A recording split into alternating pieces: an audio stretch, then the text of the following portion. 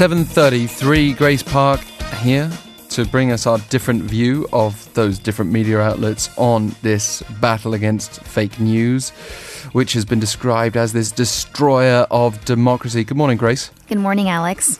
So just to lay it out, conservative critics of the government say it's trying to impede freedom of speech. Of course, anyone in opposition right now is going to feel like they need to have their say. And the problem is that when someone criticizes someone else, the quick defense these days seems to be, that's not genuine news, that's fake news. Right. Can you give us a bit more background? Sure. So on Tuesday, speaking at a cabinet meeting, South Korean Prime Minister Lee Nak-yeon said that fake news had spread so widely in the country that it was stymieing not only the citizens' privacy, but also the country's national security and foreign policies, including its relations with North Korea. And Lee raised the need to hold accountable those who produce fake news and spread it intentionally. As a part of countermeasures, the Prime Minister raised the need to create a cooperation channel between prosecutors and police to swiftly probe those involved in producing fake news.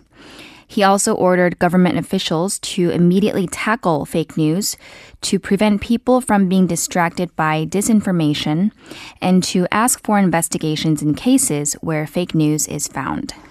So let's begin with the Gyeongyang Shinmun. What was its response? The Gyeongyang began by citing Prime Minister Lee Nak-yeon's remarks at the cabinet meeting as saying, quote, "Fake news is disturbing democracy by sparking hatred against other groups, hampering social integration, and dividing public opinion," unquote. Lee added, quote, "The government and the private sector have tried to stem fake news, but no avail. We cannot overlook this anymore.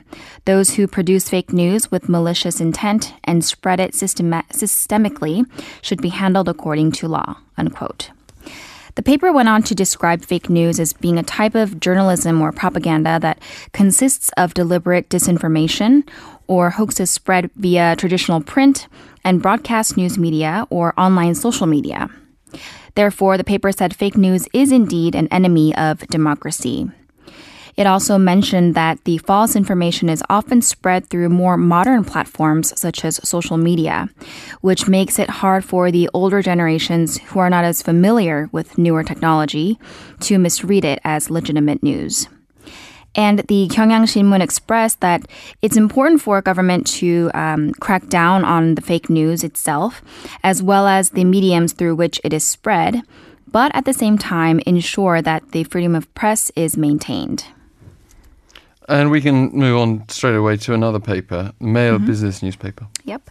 The Mail Business News pointed out that fake news is written and published with the intent to mislead in order to damage an entity or a person and or gain financially or politically, often using sensationalist, dishonest, or outright fabricated headlines to create readership, online sharing, and internet click revenue.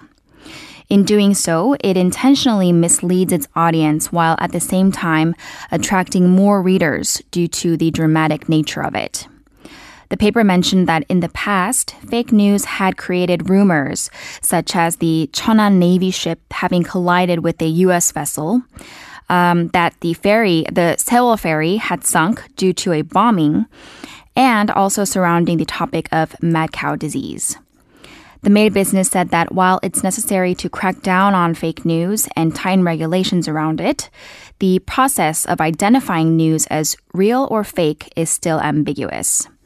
Therefore, focusing solely on enforcing stricter regulations will only impede the freedom of press.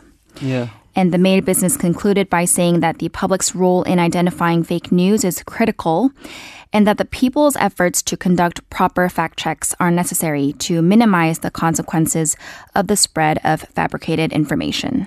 There are a lot of people out there who do this, Grace. I mean, trust me, if you say something now on the radio that is factually incorrect, we will have someone message in and tell us that. Exactly. Seriously. But you know, and actually, you know, there are a lot of criticisms of so-called mainstream media, but they are the ones that are often held to account. It's those random memes online, which can be very funny, can be great, but which are sometimes shared as if they're facts. That can perhaps be most dangerous because they stay with you in your mind if it's something compelling. Let's move on to another paper, though, staying with a similar theme, the Seoul Shinmun. Yep. The Seoul Shinmun was also on the same page in terms of the government having to be careful about excessively imposing stricter regulations on fake news, as it can undermine the freedom of expression and press. The paper added that more so than the governmental or policy efforts, existing media outlets, including news networks and newspapers, need to take a tougher stance on combating fake news. The paper brought up that many media outlets during the Inter-Korean Summit reported news without even taking the most basic of measures to verify whether or not the information was factual.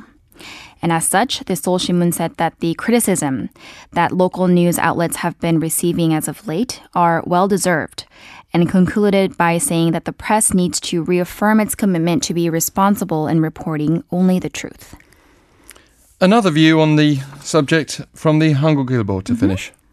The Hanguk-ilbo brought up another aspect on the matter, saying that the issue of fake news will not remain within the borders of a nation, but that there is danger of it becoming a diplomatic problem as well. It gave the example of fake news in the U.S. becoming a problem during the last presidential elections, where the allegations on Russia being involved in the matter has still not been resolved. On the other hand, Germany seeks to prevent fake news from spreading by having in place a law which can impose a fine of up to an equivalent of 64 billion Korean won on platform operators which neglect the dissemination of fake news. And against this backdrop, the Hanguk-ilbo was in favor of establishing stricter laws rather than leaving it up to a freer regulatory environment, which has not been able to combat the problem up until now. Grace, thank you very much. Thank you, Alex.